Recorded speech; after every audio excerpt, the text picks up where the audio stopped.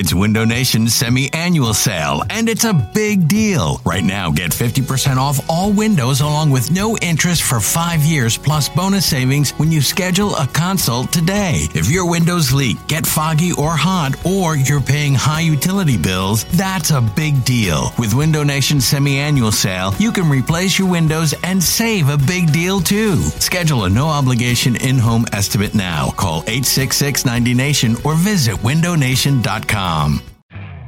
You could spend the weekend doing the same old whatever, or you could conquer the weekend in the all-new Hyundai Santa Fe. Visit HyundaiUSA.com for more details. Hyundai, there's joy in every journey. This episode is brought to you by Progressive Insurance. Whether you love true crime or comedy, celebrity interviews or news, you call the shots on what's in your podcast queue. And guess what? Now you can call them on your auto insurance too with the Name Your Price tool from Progressive. It works just the way it sounds. You tell Progressive how much you want to pay for car insurance, and they'll show you coverage options that fit your budget. Get your quote today at Progressive.com to join the over 28 million drivers who trust Progressive. Progressive Casualty Insurance Company and Affiliates. Price and coverage match limited by state law. I was right. No, I was right. I was right. We were right. We were right, weren't we? And you were right with us. And because you were right with us, we want to celebrate being right. We want to celebrate Philadelphia sports being good, but also we want to celebrate being right. In style at the Underground Arts Theater. Friday, December 22nd. There are a lot of guests already. You guys have Chris Ryan. Yes, of TheRinger.com. We're bringing on Larry Poff. He's our of course. baby. Rights to Ricky Sanchez podcast, BGN Radio. We were right before Christmas live dual podcast show at the Underground Arts Theater. If you're not there, you're square. You're a fool. You're wrong. Actually, it's cool to be square. If you're okay, Huey. If you're not there, let's put it this way: December 22nd, we were right before Christmas. If you're not there, you were wrong. That's right. Tickets on sale right now for $18, $20 day of. Don't wait for the day of. This will sell out. Undergroundarts.org. You're listening to BGN Radio. Here it is. It is 4th and 26. McNabb is back. He's looking. He is firing, and it is caught by Freddie Mitchell. Short of a first. I don't know. Did he get it? Does he have a first down? He does. He does have a first down. He's across midfield, and he's into Packer territory at the 46. Welcome in. It is week 15, and we are getting ready for the Eagles versus what's left of the New York Giants. I am Vince Quinn, and joining me, as always, Mr. Brandon Lee Galton. What's up, BLG? I am feeling good, Vince. You know, in spite of Carson Wentz dying, basically, going down for the season and being out for the year, and the fact that I have to watch Nick Foles, which I am not really excited about, I am still optimistic about this team. I wrote a piece on BleedingGreenNation.com today called F You, We're Winning Anyway. That's an homage to an old Jimmy Kempski piece when he used to write in the fan post at Bleeding Green Nation way back in the day. So feeling good. Yeah, I mean, I got to say, in a weird way, I was desperately hoping that Wentz would just come back for the playoffs. I just wanted to build up the Jesus narrative of like, okay, Wentz, you know, he's our savior. He's selling God shirts. He misses 3 weeks, and then he rises again, and we go to the Super Bowl. Not meant to be, though. We are stuck with Nick Foles. And so, you know, there's a lot of panic after the Rams game, which is such a great win as a team. Just, like such a gritty, tough game with a high scoring. Like that was not an easy game for them to win. And all you can think after the fact is just like, oh, crap, now we got Nick Foles in here. And so, like, for you, obviously, you're confident in that, and I want to hear it from you why in a second. But for me, like, the Nick Foles thing is, I think he's basically Jason Garrett. Like, Jason Garrett is a guy that he coaches the team as good as the talent is on the field. So, like, Zeke isn't there, and they're just a completely average to below average team. And when he comes back, inevitably, then they're going to be interesting again. Like, Nick Foles, I think, is that same way in that when he was with the Rams, they were a bad team, and he sucked. When he was with the Eagles before, they were a good team, and he played pretty good football. So, like, for me, I'm in that mindset of things, just for the broad picture here, it's not completely lost with Nick Foles at quarterback. It's not. It's very hard for me to admit because I'm just not a big Nick Foles guy at all. It's my biggest mountain to climb here in being optimistic about this team. I think there's some things that just get detached from reality when talking about Nick Foles, like 27-2 and he's 14-4 as a starter and Pro Bowl MVP, which Frank Reich non-ironically brought up in this press conference. It just makes me want to just hit myself in the face. Like, come on. Like, those things are not, it's just not real. Like, that's not the reality. It's not the real perception of what Nick Foles is. He's not a player that's as good as those things would make you believe. He's not. And I think we saw that a lot in 2014 too, when the Eagles were 6-2, so everyone's like, oh, the team is winning, Nick Foles is good. But really, I mean, they were scoring at an historical rate on special teams and defense. So taking that and what we saw there and trying to bring it into now where the Eagles are moving forward, I mean, you can't be asking Nick Foles to win games for this team because I don't think he's good enough to do that. They have to do things around him, as you kind of said there, Vince, where you really start to rely on this running game. You traded for Jay Ajayi for a reason. Use him. Put him out there and ride that guy as much as you can because he's great right now rushing the ball. I mean, he pretty much can't be stopped. He's averaging, I think, 6.9 yards per carry, a nice figure at that. And the defense hasn't been as awesome lately, but they stepped up big at the end of that Rams game and helped win the game for them. So it's going to have to be more about that moving forward. I know Nick Foles and I know Frank Reich have been saying that the offense isn't going to change with Carson out, but that can't be true. I mean, like, this team has to shift their identity to more running, and the defense and the special teams really have to step up. See, I've talked myself into the Nick Foles thing. Like, when I first got the news, like, I'm at the game and I'm totally busted up, and I've had a couple of drinks, and I'm like, oh man, we're screwed. Season's over, all that stuff. But I've talked myself into Foles a little bit as well, and I think part of it is, like, you ever play like Pokemon or Magic the Gathering, any sort of card game like that as a kid? Pokemon, yes. Okay, so if you remember, they used to sell starter packs. Like, if you just, so if you never played, you could just buy that, and it was a full deck, and you could play. And I kind of think that's what the Eagles are at this point. Like, if you're building a franchise, this is how I would like it built. Like, you've got a stable defense, you've got a really good offensive line, you're invested in a lot of your weapons, and you just need a quarterback that's capable of, basically just being the gasoline, like just being the thing that lets this machine run and not really getting in the way. And so, obviously they're less high power without Wentz, but this is a situation that a lot of good quarterbacks or average quarterbacks could succeed in. Like, I don't see why, if you just get really almost any quarterback, even like Josh McCown, you could talk me into Josh McCown winning a playoff game with the Philadelphia Eagles. So, like, I'm not down on Foles in that way, but I totally agree with you. You got to run the ball a lot. Like, Jay Ajayi and having not just him, but Blunt too, like, and Clement, you could run the ball 40, 45 times a game if they desperately have to. Like, Foles is a dog, or the coverage is great, just for the fuck of it. Let's say they're playing the Jaguars in the Super Bowl. Like, you're running the ball, you're running it 50 times in that game because there's no way in hell I'm expecting Foles to pass against Ramsey and Bouye, like, and that's okay because with the line and the running game as good as they are, like, if they have to go into that desperation mode, I think they can. And the guy who really needs to make everything happen, as much as we talk about Foles, I think we got to talk about Doug Peterson. It's really about Peterson and how he does the job here, right? It's a great point, Vince, and I was talking a little bit about that in my Monday episode of BGN Radio Daily, where I said this is the moment now where we're going to see what Doug Peterson is really made of.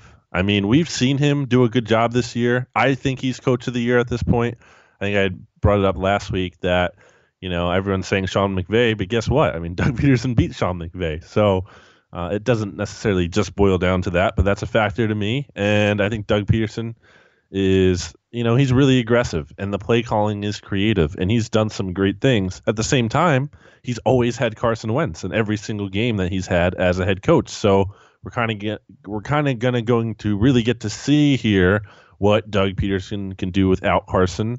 And I think back to, not that John Fox is some brilliant offensive mastermind, but I think back to when John Fox, when Tim Tebow had to come in, and I'm not saying Nick Foles is Tim Tebow. Nick Foles is obviously better, but they really reshaped the offense there when Mike McCoy, I guess, was the offensive coordinator there when Tebow had to come in. And I hope to see something similar to the effect of where this team changes some things and they do rely on the run a little bit more. That was one of the biggest complaints, I think, coming out of that Eagles win over the Rams, which sounds funny to have complaints, but I don't think they rushed Jay Ajayi enough.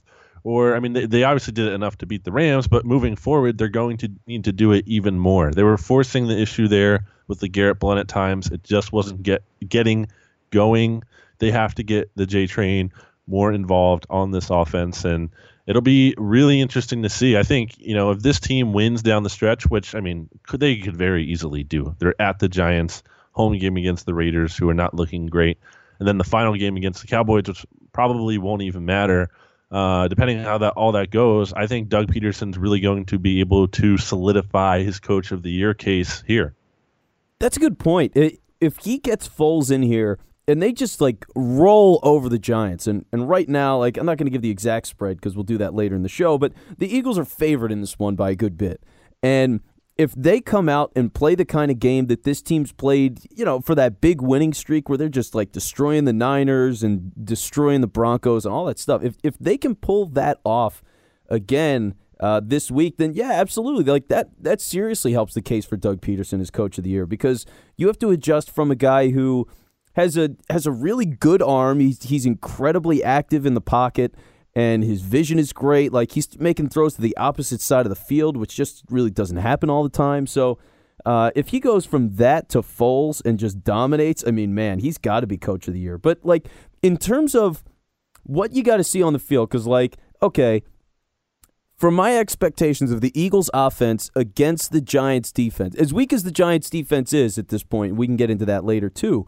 Here's some of the things that I'm expecting, BLG. I want to see screens more. I think that's going to be an important part of this offense going forward. You got to get Ajayi out there and get him the ball that way and give him opportunities to make plays there. I want to see maybe a wide receiver screen here or there. The wide receivers, we don't really talk about it ever, but part of the benefits to these guys is that they can block. Jeffrey's a bigger guy that can block. Torrey Smith had a couple of decent plays just last week where he was blocking down the field. So wide receiver screen game, maybe things like stuff we saw last year where Josh Huff would get the ball in motion coming across the formation. Maybe Aguilar's that guy this year. I don't know. Those are the kinds of things that I want to see for Peterson to adapt this thing to Nick Foles. And what are you looking for? I definitely want to see the creativity that we've seen, so I have a lot of confidence in Doug with that. And be aggressive, too. Just because Nick Foles is in there, I don't want to see them pass 40 times a game, but that doesn't mean on the plays that they do pass, everything has to be so simple. I think Benjamin Solak, who had a really good piece on Nick Foles for BleedingGreenNation.com this week, had pointed out that I think one of the first plays, if not the first play, that Nick Foles came into the game, Doug Peterson sent everyone deep and asked Nick Foles to air it out right away. I love that kind of aggression. I don't want them doing that the whole game, but to kind of mix that in there and to have that confidence, that's good to see. This team is going to need to be more aggressive in situations to kind of really make up for the loss in talent and the loss of a difference maker in Carson Wentz. They're going to kind of have to create some of their own luck, if you will, to really get an edge on some of these teams, because the unfortunate reality, especially more so talking about the playoffs here, is you look at any playoff opponent for the most part, and they're going to have the better quarterback than the Eagles. And that's the unfortunate situation the Eagles are in right now. And that doesn't mean the Eagles are doomed, but it's definitely a significant disadvantage. So definitely going to be interested to see how Doug operates here with Nick Foles in there. And let's just hope for the worst. Hope for the worst. Excuse me. Hope for the best. I should All right, we're say. tanking for the pick now.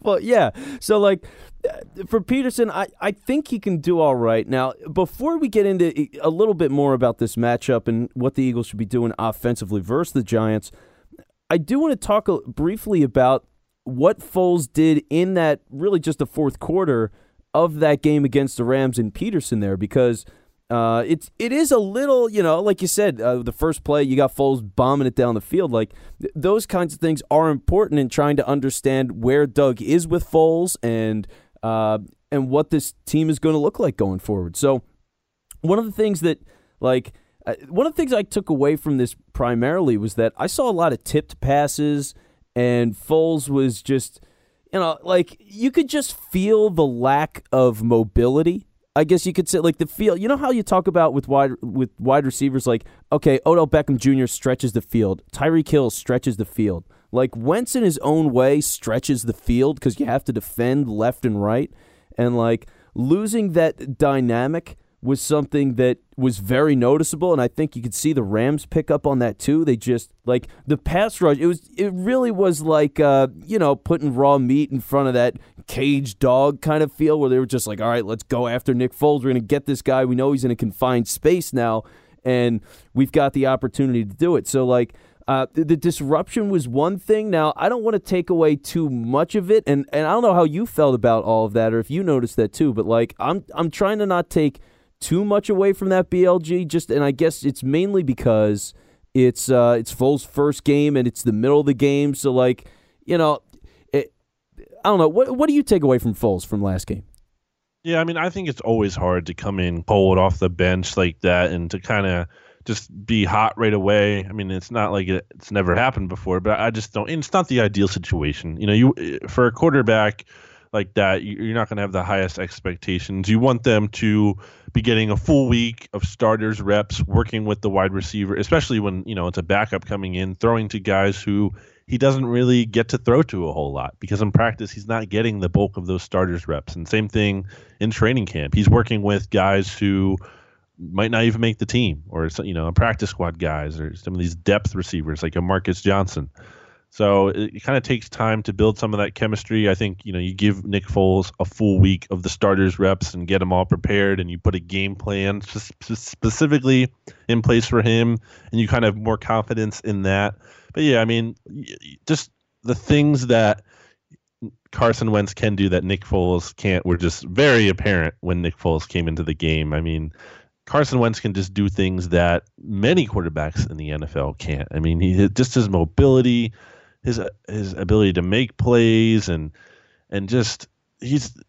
Carson Wentz is a huge reason why this team is 11-2. There's no way around that. We always talk about how, this team has overcome injuries, so why can't they overcome the Carson Wentz injury? Well, Carson Wentz is a big reason why the Eagles have been able to overcome losing Jason Peters and losing Jordan Hicks and losing Chris Maragos and losing Darren Sproles.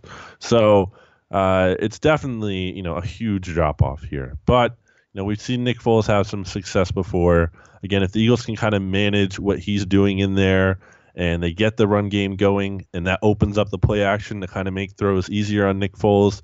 And an interesting point that you brought up there, Vince, with the screens.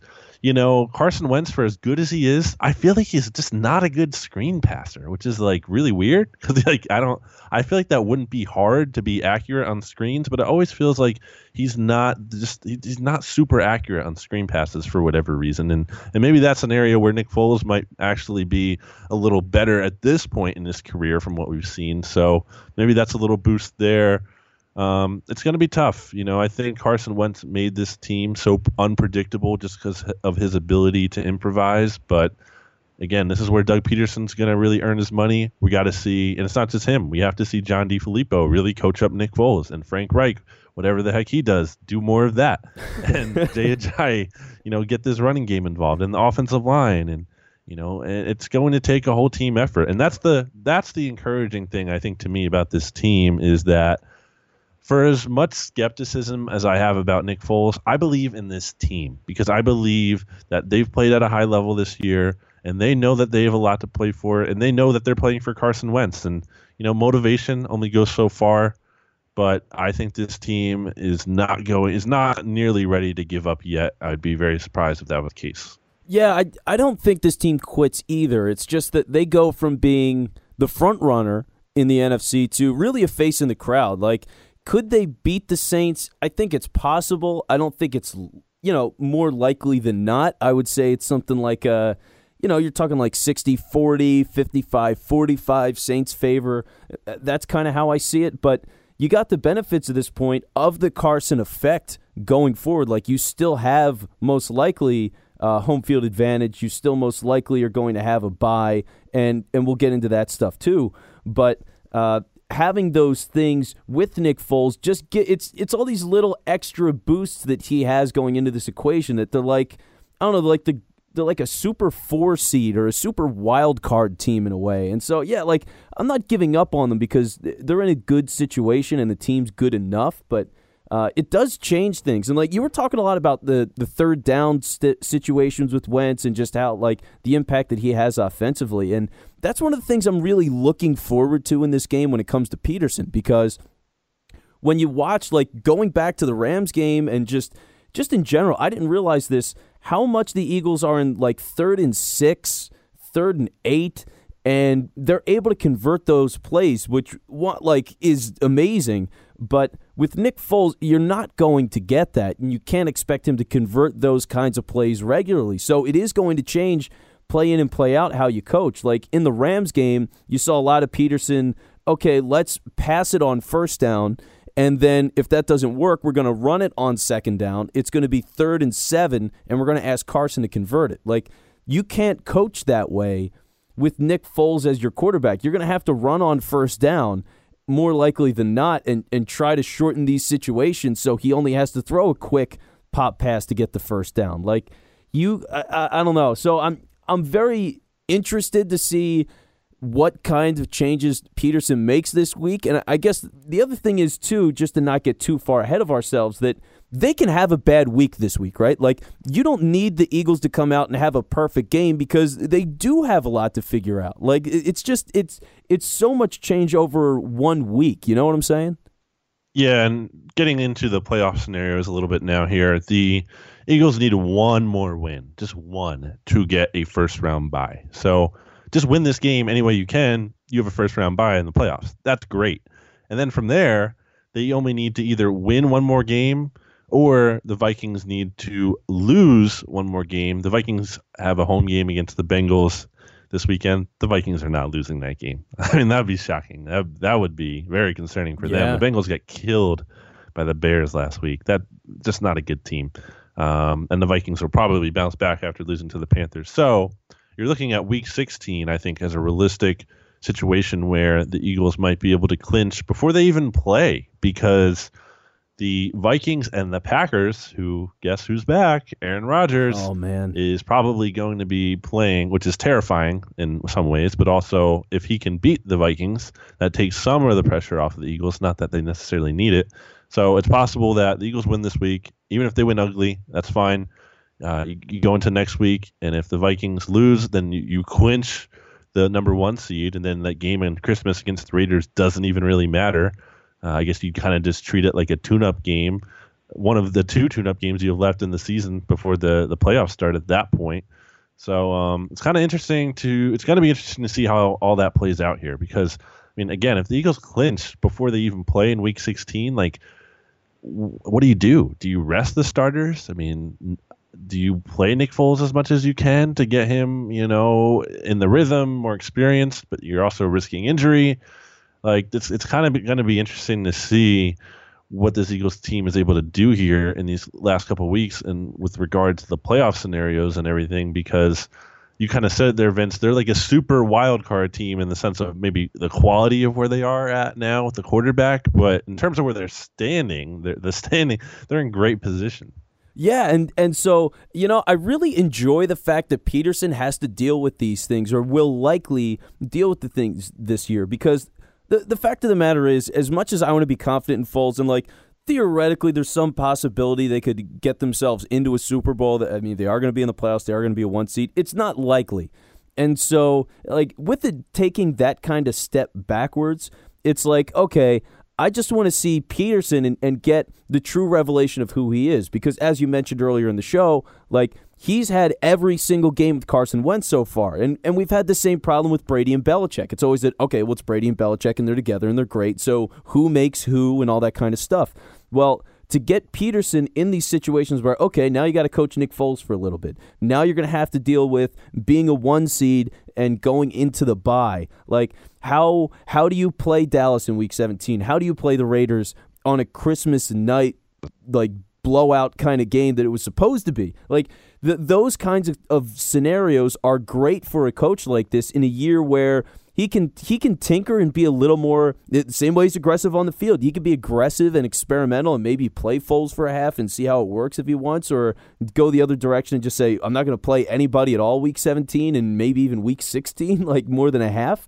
And if it doesn't work, then you know what? He could say, well, it was an experience and we gave it a shot, and there's not much to lose here. So I love that Peterson's in these situations, and for Sunday, it's like, I feel like this is a game, it's a great starting point to have for Foles because, like, the Giants are bad. Awful. And they're injured to hell. Oh, my God. Oh, my gosh. They've got 5 wide receivers on injured reserve right now. 5 of them. And it's like their top 5, basically, almost. Yeah, and one of them was a guy that they just added. I think his name was Darryl Poe. And he had a catch last week against Dallas, and it's like, oh, his first catch in the NFL, I think it was, and then he's on IR the next week. Like, that's how the things are for the Giants. And just like Janoris Jenkins is on IR now since the last time the Eagles played the Giants. He's their best corner. Weston Richburg, a center for them, he's on IR. And then just the guys that are questionable this week, like running through the list here, B.J. Goodson, their middle linebacker. That's not good for them. Justin Pugh, who they moved out to tackle. He's their only good lineman that's left. That's not good for them. Landon Collins, great player at safety, dynamic guy.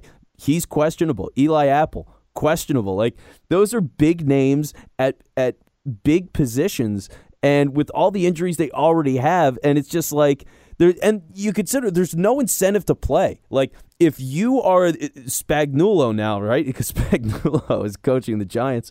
If you're Spagnuolo, like, is there really a rush to get these guys back? Because, like, you know, the Giants are in future mode, and so I just don't see any reason to rush. Yeah, and it's funny because, like, even if you're trying to play that whole, oh, the Giants are playing for pride angle, that was last week. I mean, that was supposed to be the thing with Eli Manning coming back, and everyone cheered when he came back on the field. And the Giants hung in with the Cowboys for a little bit, and then they still lost by 20 points after giving up 20 points in the fourth quarter. So this Giants team has nothing left. Did you see that Dez Bryant touchdown, Vince, by chance? Yeah, the one where he ran through an arm tackle and just like nothing but daylight. That cornerback, like, his name is Brandon Dixon. That guy, I have no idea who that was, first of all. Now I'm looking him up on Wikipedia. He was a 2014 6th-round pick who was, like, bounced around 1, 2, 3, 4, 5, 6, 7, 8 different teams since then. Since 2014. Yeah, he was signed to the Giants practice squad earlier this season, and they promoted him to the roster in late November. And now he's starting. It's just like they have nothing left, man. Like, if this Eagles team can't get going against the Giants, I mean, that would be concerning. I'm not saying they need to win by 50, but, like, if they don't win by, like, 10, like, if this is, like, a close game down to the wire, then I'm not, I don't think people are going to be feeling great because the Giants, they're just terrible at this point. They don't have anything left. It's not just about the lack of fight. Again, like you said, it's just there's no one there. There's so many injuries. They're terrible. I don't think the coaching is particularly great, at this point either. I mean, and even if it was, I mean, it just doesn't matter. They're totally depleted. They're done. I can't see a situation where the Eagles lose this game reasonably. Yeah, there really isn't any reason that they should lose this game because, like, offensively, you're looking at it and there's one, they're down to just Pugh and he's questionable. So, like, their line is trash.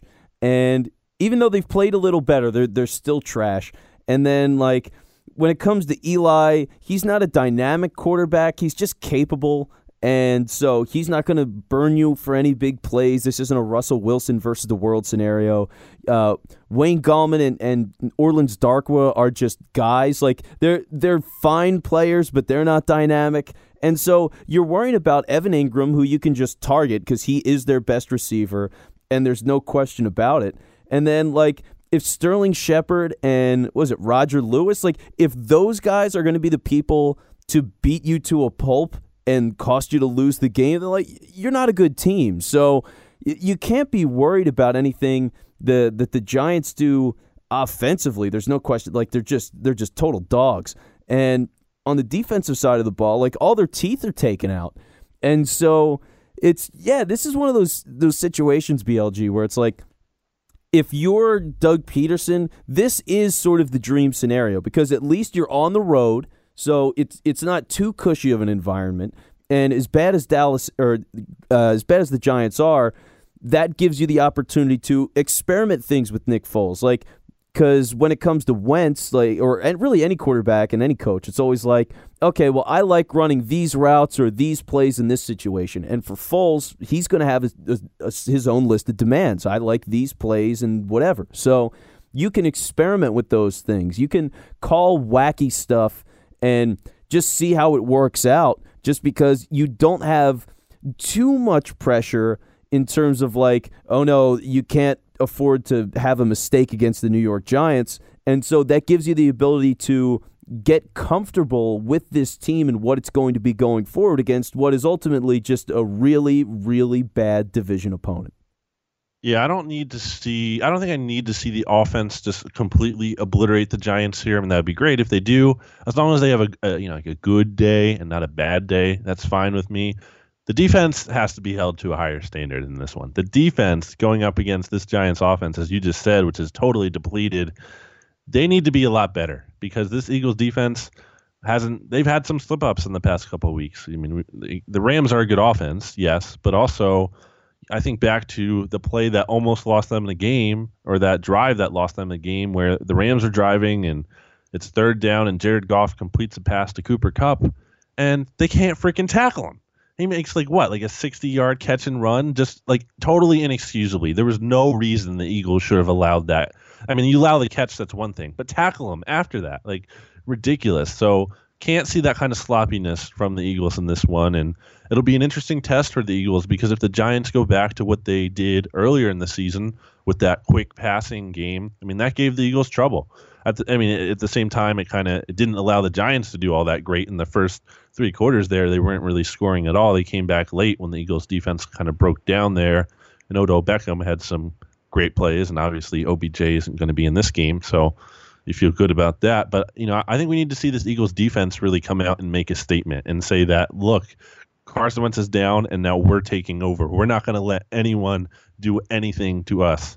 They need to come out, and I want to see a big, strong performance from the defense in this one. Like, if the offense can only just get by, I mean, that's not the most encouraging thing, but I can live with that. I need to see the defense have a really good performance in this one to feel good moving forward. If they don't, that's going to be a big concern. Oh, yeah, no doubt. The defense, the pressure on the defense to be great the rest of the way is undoubted. Like, they're more important to me than the offense at this point, because you know that the Eagles, they go from being a team that'll score 31 to a team that you hope they score 17 to 21, and that's enough for them to win games each week. So the defense, you got to lock everything down. And when it comes to the Giants, yeah, like, this is one of those weeks where they totally, I'm with you 100%, they should totally shut everything down this week, because when it comes to the running game, like, they're going to run a lot, and they're going to do it with two different guys in Orleans Darkwa and Wayne Gallman, but they're not Todd Gurley,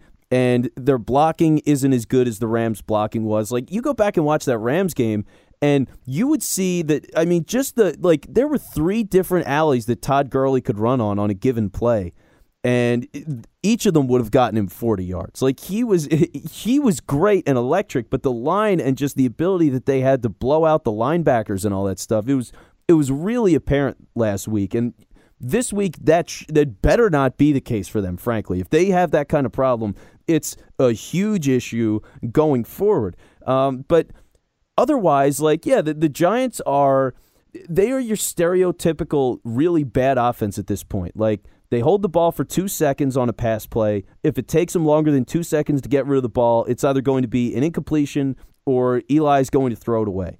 And then, like, statistically, 31st in points. So naturally, they're 6th in passing attempts, and they're trying to throw the ball all the time, but they're not getting many yards, and they're 28th in the league in yards because they don't have any big players, and they can't throw the ball down the field regularly, even if they wanted to, because they don't have time. So, it's so predictable what the Giants are going to do, and so anything more than, I'm going to run through and see recently what they've been putting up. Yeah, the highest they've put up since week 10 after they lost to the Niners when they lost 21-31. So, yeah, you're seeing 12 points against Kansas City, 10 against the Skins, 17 against Oakland, 10 against Dallas. If they put up more than 10 points against the Eagles, I really think it's a disappointment this week.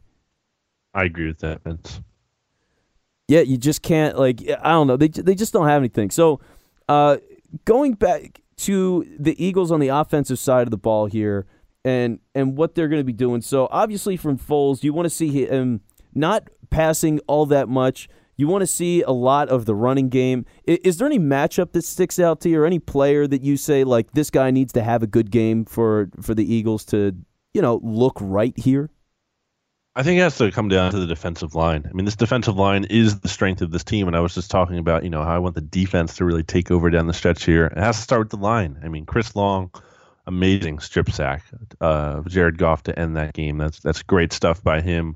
Want to see more out of just all of those guys, really.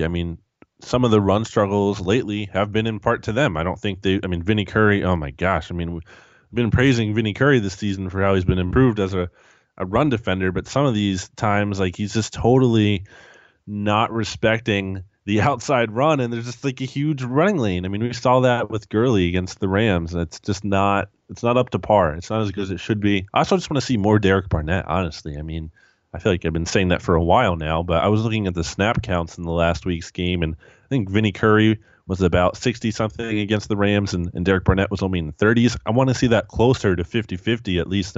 Get Derek Barnett in there. He can make things happen. One player who I'd love to see out there on the field, but who will not be this week, of course, because he just returned to practice for the first time, is Sidney Jones. And I think that's interesting, and Vince and I will be talking about that more in the fourth quarter, which is the bonus episode after this podcast that you can find at patreon.com/BDNradio. But I think that's kind of an interesting thing. But sticking with the cornerbacks in there who actually are playing, again, the secondary hasn't been great the past couple of weeks. We saw those missed tackles against the Rams. We saw the cornerbacks just not playing great at times. And I want to see more from Ronald Darby. I'd love to see Ronald Darby have a pick six in this game. That should happen. Or at least someone should have a pick six in this game. Eli Manning is going to throw at least one pick, or he really should. So, I want to see this defense dominate. I want to see them score. How awesome would it be? Even though Wentz is out for the season, if this defense just shows up on Sunday and shuts the Giants out, and the Eagles go on to win big, or even if they won 21-0, they didn't even have a huge offensive day, but a good offensive day, that would just be awesome. The opportunity's there. If they show, because here's the thing too. Now it gets to the Ewing theory, that idea that now your best player's out, everyone else is just going to go into supercharge mode to make up for it. And so I love that as a basketball theory. It's great. And so there's a possibility here that what you get is the Ewing theory this week, and the team just goes nuts and they beat the crap out of the Giants, and maybe it carries over to the game against the Raiders, and then Week 17 is a weird fluky thing because Zeke will be back and Dallas could be fighting for a playoff spot still, as weird as that sounds. So I don't know, but they could come out super jacked up this week, ready to make some plays, trying to back Foles, trying to get people on the radio, guys like myself, to calm down about what's going on here and say that, hey, we're still a Super Bowl contending team. They've got every opportunity to do that, and they should. Again, more than 10 points, I think, is a bad day for them. And a guy that needs to prove it for me this week, you talked about Ronald Darby, I would love to see Rodney McLeod with a good week, because the last couple of weeks, been a while. He's not the guy that that I typically picture when I think of Rodney McLeod. And I don't know if he's hiding something, but he's getting burned in coverage a lot. He's not as sharp tackling as he typically is, and so I wonder about him, and I'd really like to see him have a big game this week. And then on the offensive side of the ball, this is like a little selfish thing, but man, I want to see, because I know Ertz is back, I want to see that Brent Selleck, like, once a game, bull over 3 guys and get 12 yards. Like, I'm dying for that this week. That is like first play of the game. Get everyone juiced up. Yeah, like, everything in my body just, like, hurts over the idea of Brent Selleck not getting the ball this week. I want to see it so bad, and it's one of those things that, like, Foles really needs that, you know, when you've got all of these weapons. So it's like, okay, well, you got to worry about Ertz and Jeffrey and Aguilar, but now, okay, well, here's Selleck, and he's coming out of the backfield for some reason, and he's getting 12 yards. It's like, oh, crap, we can't stop anything. So they need that kind of stuff. And for Peterson, it's more of a coaching thing, just to be like, I remember that this still works, and I would like to dust it off and continue to use it from time to time.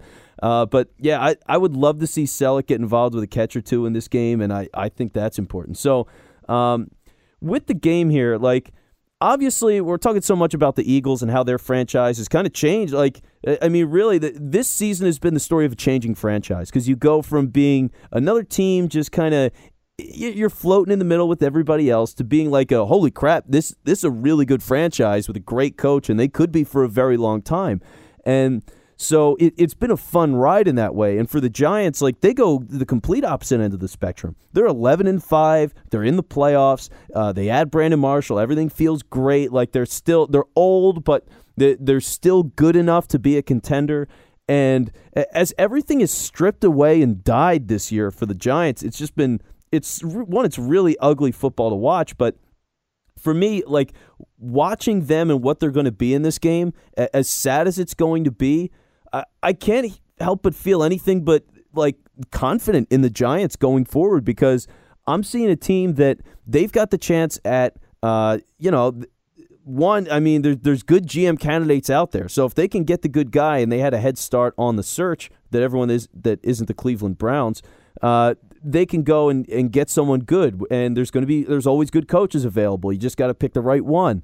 You're going to have a top pick in the draft. Like, the Giants it looks miserable this week, but the outlook for them is really, I don't think it's as bad as people make it out to be, PLG.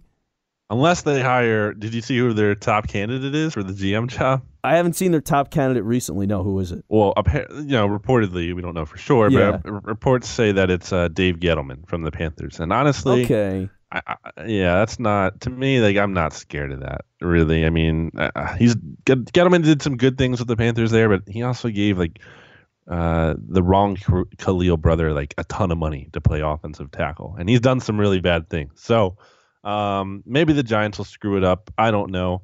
I hope what they don't do, which we were talking about before the show, is that do something like hire John DeFilippo as their head coach, and then, hey, Joe Douglas as GM. I mean, something like that would be freaking awful for the Eagles, or at least terrifying at the very least. And I don't think the Eagles would allow, well, I mean, it's not about, they can't block Joe Douglas, so it's not about not allowing, but I don't think Joe Douglas would be hired away right away. The Eagles can pay him a lot of money to stay if they have to, and I think they would, given the team's success now. I don't think they only brought him in just to be here for like a year or two, which it'll be 2 years, I think, this offseason. So we'll see how that goes. But that's kind of the scary thing about Carson Wentz going down here, is that this season felt special, and it was a special window for this team, because you don't know if you're going to be able to have the same success next year. I mean, beyond the fact that Carson Wentz's recovery, according to Dr. James Andrews, could take 9 to 12 months, which it would roll into the 2018 season. I mean, you don't know who's going to be back next year. You could lose John DeFilippo. His contract's up, according to Adam Kaplan. Jim Schwartz could be gone. Frank Reich could be gone. Dave Phipp, I don't think will be gone, but he might get some interviews. So you don't know who's going to be back, and then some of the players too. I mean, what do they do at left tackle? Is Jason Peters going to be here or not? Darren Sproles wants to play, but his contract's up. So I mean, there's just a lot of moving parts here. And you look, if you want to use the Dallas Cowboys as an example, and I'm not saying the Eagles are necessarily destined as the same path there, especially since I think the Eagles have a much better quarterback. But You look at the Cowboys, they're 13-3, and they had a lot of things going for them. And this offseason was tough for them because they didn't have a lot of cap space and they couldn't keep a lot of the guys, not necessarily star players. I mean, they still have those guys. They have the main core intact, but they lost they're pretty much their whole starting secondary. They lost some depth on that team. They lost Ronald Leary, so they lost some offensive line pieces, and that's all contributed to them not being the same team this year. And the Eagles are going to possibly go through a lot of changes this offseason. So when you're talking about the Giants and then the fact that they could hire some of those Eagles guys, I mean, that's terrifying. Yeah, it is. Like the idea of Douglas and DeFilippo going as a package deal to the Giants it's an Eagles fan's worst nightmare because like as much as we always credit Roseman for everything that gets done, Douglas is very much like Tim Jernigan is such a Douglas move, it's ridiculous. And so those kinds of things, to lose those additions and insights that Douglas provides and have them go across town, basically. I mean, it's just a 2-hour ride to get up to New York, and he's got DeFilippo there. So you're losing front office and scouting ability and just general talent. Like, he's obviously got a gift for it. And then in DeFilippo, you're getting a guy that's worked with your young quarterback and helped build him into the guy that he is right now. And as the offense sort of gets unchained and it becomes more of his responsibility, you could lose that coach, and he's coaching up the next franchise quarterback as a head coach in New York. Like, it's just, yeah, it's such a bad situation to be in. It's really scary, and it could be possible. Yeah, I guess I don't know what the likelihood is of it, but man, the fact that it is possible is a weird thing. And the other thing is, too, and I think you wrote this, BLG, was the idea that if Jim Schwartz were to go somewhere because he gets a head coaching job again and he leaves as defensive coordinator, we could see Steve Spagnuolo come in as a guy that replaces him here. And what do you think of that? Well, it's funny because back in 2016 when the Eagles were hiring, that's what it was reported to be. The Eagles wanted Spags.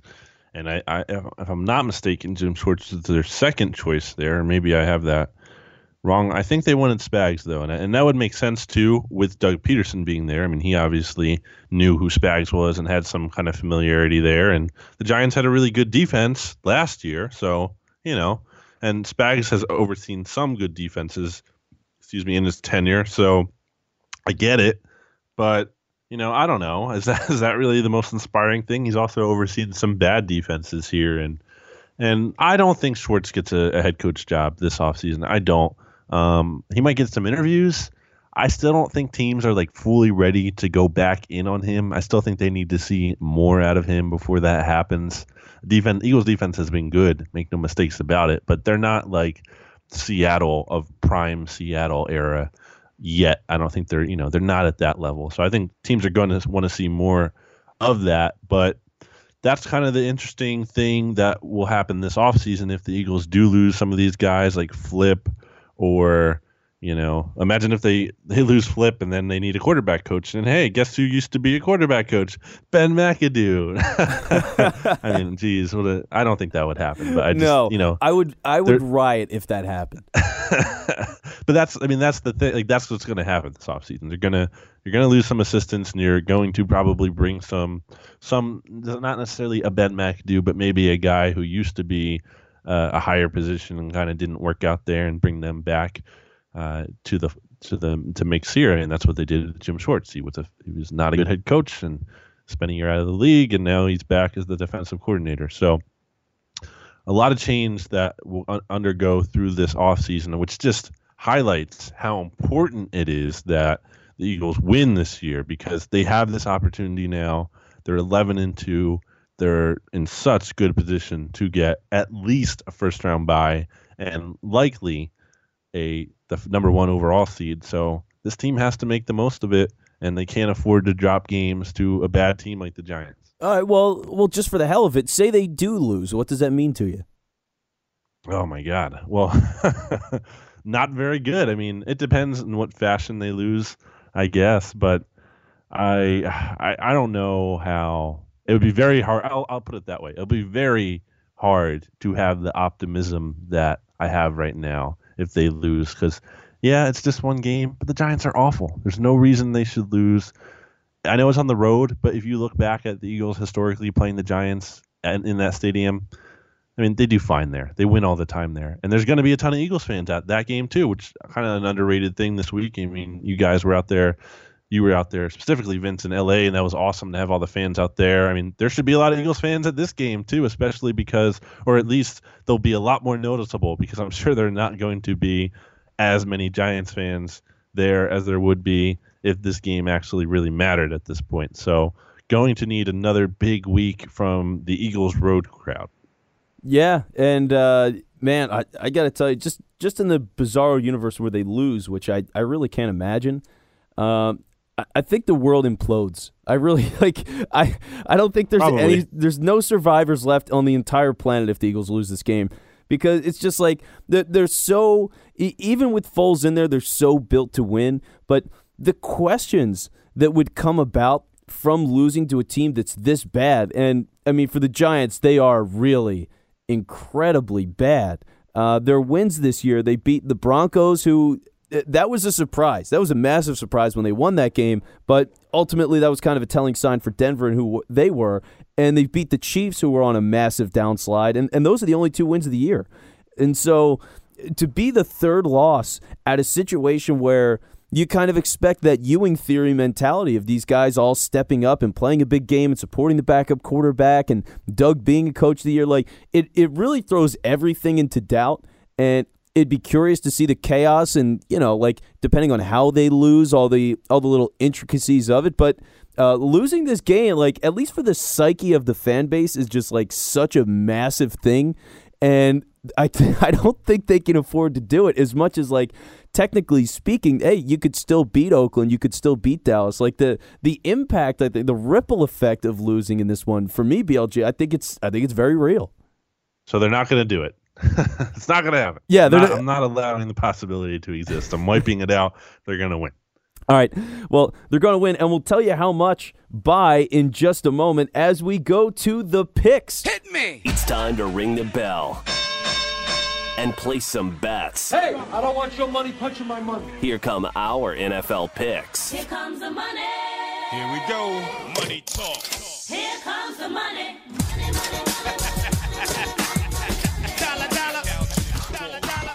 And the picks, as always, are brought to you by the Sportsbook at Delaware Park. It's where you can wager and watch all of the pro football games on Sunday. Go to DelawarePark.com for more details. Delaware Park is a lottery agent for the Delaware Lottery. Must be 21 to play. And so, BLG, our first game, let's travel to Kansas City, where in a fun AFC West matchup, you've got the Chargers, who are minus 1.5 points on the road in Kansas City. What do you think? I think the Chargers are without a doubt better than the Chiefs. I think the Chargers are playing really well recently. I like that team. I think they're the best team in the AFC West, and they should win the AFC West. But there's just part of me that can't help but feel like the Chargers are just going to choke, because they always kind of choke. It just happens. So, man, I'm trying to look up the stat here. The Chargers are, in the last 4 games, they've outscored their opponents by 131 to 53. So they're not just beating their opponents; they're like pretty much beating the crap out of them. I feel good about the Chargers, and I think they should win the division, and I think they should win this game. I have this feeling they're going to choke, but I'll take them anyway. Yeah, I've got the feeling they'll choke, and I'm going with Kansas City in this one because Andy Reid's a squirrely guy. And as bad as things are for them right now, and all the hotness is with the Chargers, Andy always gets into the playoffs some way, somehow. The Chargers always seem to fall out of the playoffs some way, somehow. So I'm going with history, and I'm going with my man Big Red. Next up, we've got, and I love this. This is just a theme for the picks here, and one of the reasons why the NFL is so great right now is you're getting a lot of division matchups and just really good matchups here at the end of the season. So you've got the Rams at Seattle. And this is a fun game. Seattle giving 2 points to the Rams at home. What do you think? I think we saw the Eagles go into Seattle and lose. And I know the Seahawks lost to the Jaguars in Jacksonville, but the Seahawks in Seattle, I do not bet against that team there. They're 43-8 there, I believe it is, in their last 51. I don't want to bet against the Seahawks. I know the Rams are good, but I think I'm betting with Seattle. Yeah, I think the Rams should win this game, but they're not going to. It's just one of those things. Yeah, Seattle, for whatever reason, they're just so amazing at home. And it's just everything on paper says Rams, but my gut says Seattle, and I'm with you. I'm sticking with the Seahawks there, and that's a huge game. It's going to be a lot of fun to watch. Speaking of other huge games here, the New England Patriots going to Pittsburgh, and they're giving 3 points to the Steelers on the road. What are your thoughts there? So the Patriots are underdogs in that game. No, the Patriots are giving 3 points to the Steelers. Okay. Yeah, and the Patriots are on the road in Pittsburgh.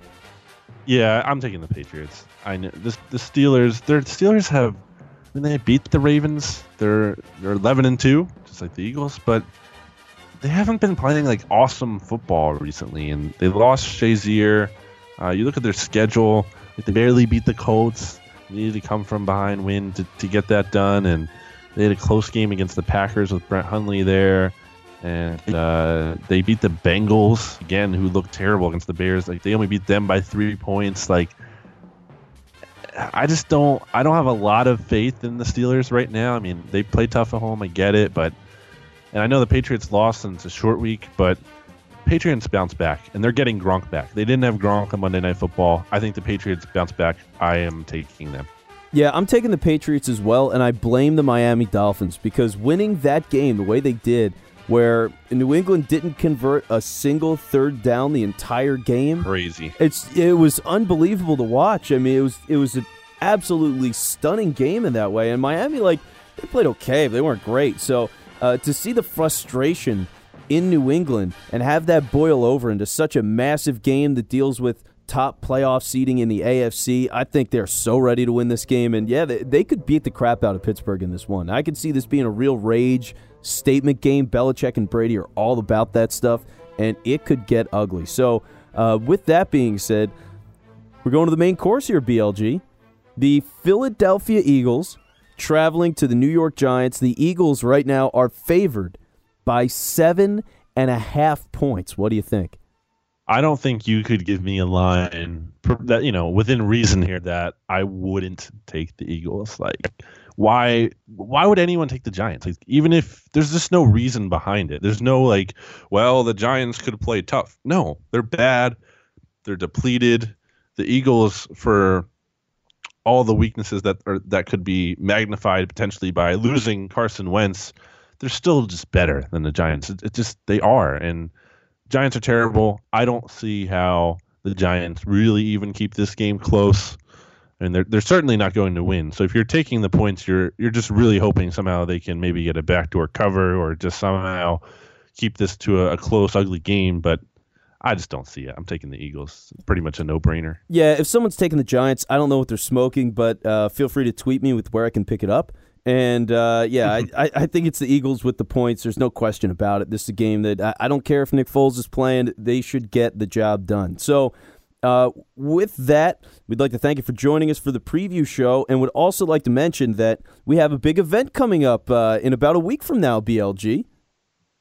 We were right before Christmas, December 22nd. It kind of taken a different tone with the Sixers having some losses, though they did beat the Timberwolves, and again the Eagles losing Carson Wentz, which is a big bummer, but hey, not the time to give up hope. It's going to be a big fun holiday party everyone can come to, and if you are sad, come to the party and you'll feel better. So it'll be a great time. Ticket information at undergroundarts.org, or you can go to the pinned tweet on Twitter, BGN_radio. Also, Vince, we have an event tomorrow night. If you're listening, as we're recording here on Wednesday, we have an event on December 14th at Mark's Jewelers in Montgomeryville.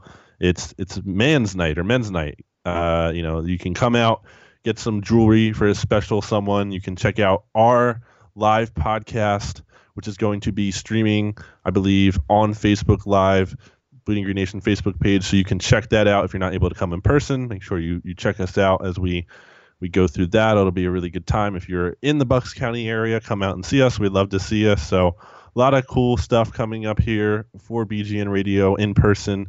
Come check it out.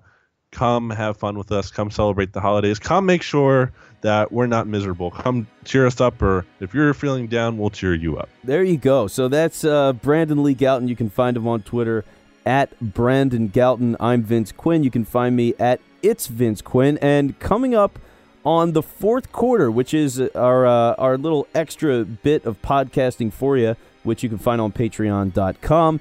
We're going to talk a little bit about Sidney Jones. And for me, BLG, I got to get a little bit into this Donovan McNabb stuff. I mean, that's a hell of a story right there. So, well, let's do it. Yeah, so we will be doing that, and we hope you join us for the fourth quarter. We appreciate you for joining us for the preview show. Let's go, Birds. We'll talk to you next week. Stretch your hand and I'ma chop it off. I dare you ask for a favor from your boss's boss. Shrimp, scampi, angel head noodles, white wine sauce. Rewind Diana Ross, reload the Nina Ross. Settle metal when I'm focused on the green dinero. Hocus pocus, Gucci loafers, cake with baking soda. Cake for soldiers moving weight from Maine to Nova Scotia. Bang revolvers, problem solvers, adding pain to mothers. Lost a child, clips replayed when they hear Belial. Nightmares, walking dead cause they sleep prepared. You either sheep or shed, be scared and cut to pieces. I lust for custom coupes with the honey mustard features. Butterfly doors, a whore that makes wine or sober. Her beauty stunning, plus she funny, that's the proper. So BLG, I'm going to put you on the spot here, okay? All right. Well, do you have like a favorite Christmas moment, whether it's like a gift or an event? Like, what sticks out to you? Oh, that's a really good question.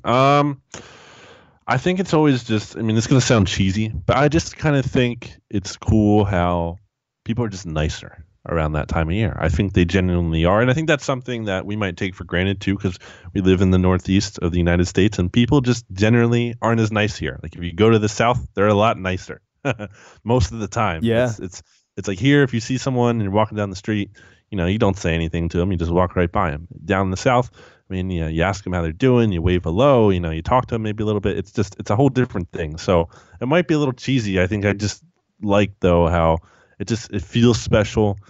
It always goes by quick, but it feels like a special time of year. Mm-hmm. For me, my favorite Christmas thing, because like I'm the guy that hates Christmas music. Like it's always like it's too soon, and if I hear Jingle Bells again, I'm gonna stab somebody. Like I'm that guy. So I'm not like I don't know if I'm a little nicer to maybe, but yeah. Anyway, I'm not like the typical holiday cheer guy.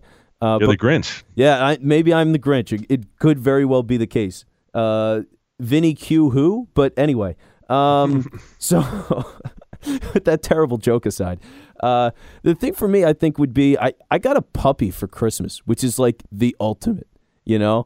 I was in like 5th grade, and my brother and my sister, we had actually, I don't even know if PowerPoint existed yet or if we just didn't have it, but we had this like crappy multimedia arts CD, and like you could make your own slideshows in it. So we made this like big presentation of, hey, we want a dog, Mom and Dad. Here's how we're going to take care of the dog and why dogs are great and whatever. And like we gave this like 10-minute presentation, and our parents were like, okay, yeah, good luck, and sure enough, Christmas Day, like the dog shows up on the inside this giant box on our doorstep, and we're all going nuts. And like the memory of it was great, and the dog was named Holly. We Christmas dog, holly trees, and all that. So we did that, and yeah, man. I mean, I had the dog until just about a year ago. So from like 5th grade to being a full-grown 27-year-old man at that stage, like that dog, it was just like the joy. And how sharp that memory was of getting a dog on Christmas, you like just could never be matched. And I think for me, it's just like the ultimate Christmas moment, no doubt. So sounds good, man. Yeah. So I don't know. I just like I'm always curious with Christmas. It's just such an interesting holiday because, like, obviously, like my girlfriend's Jewish, and so she's celebrating Hanukkah and all that. But everyone's just got like a little something they take away from this time of year, and it is like it's a whole period. It's not necessarily a single day. For me, it's a single day because I'm selfish and I'm a prick. But it's just like I don't know. I just thought it was worth talking about. So that's your Easter egg, and I hope you enjoyed it. Merry Christmas. Yeah, or not.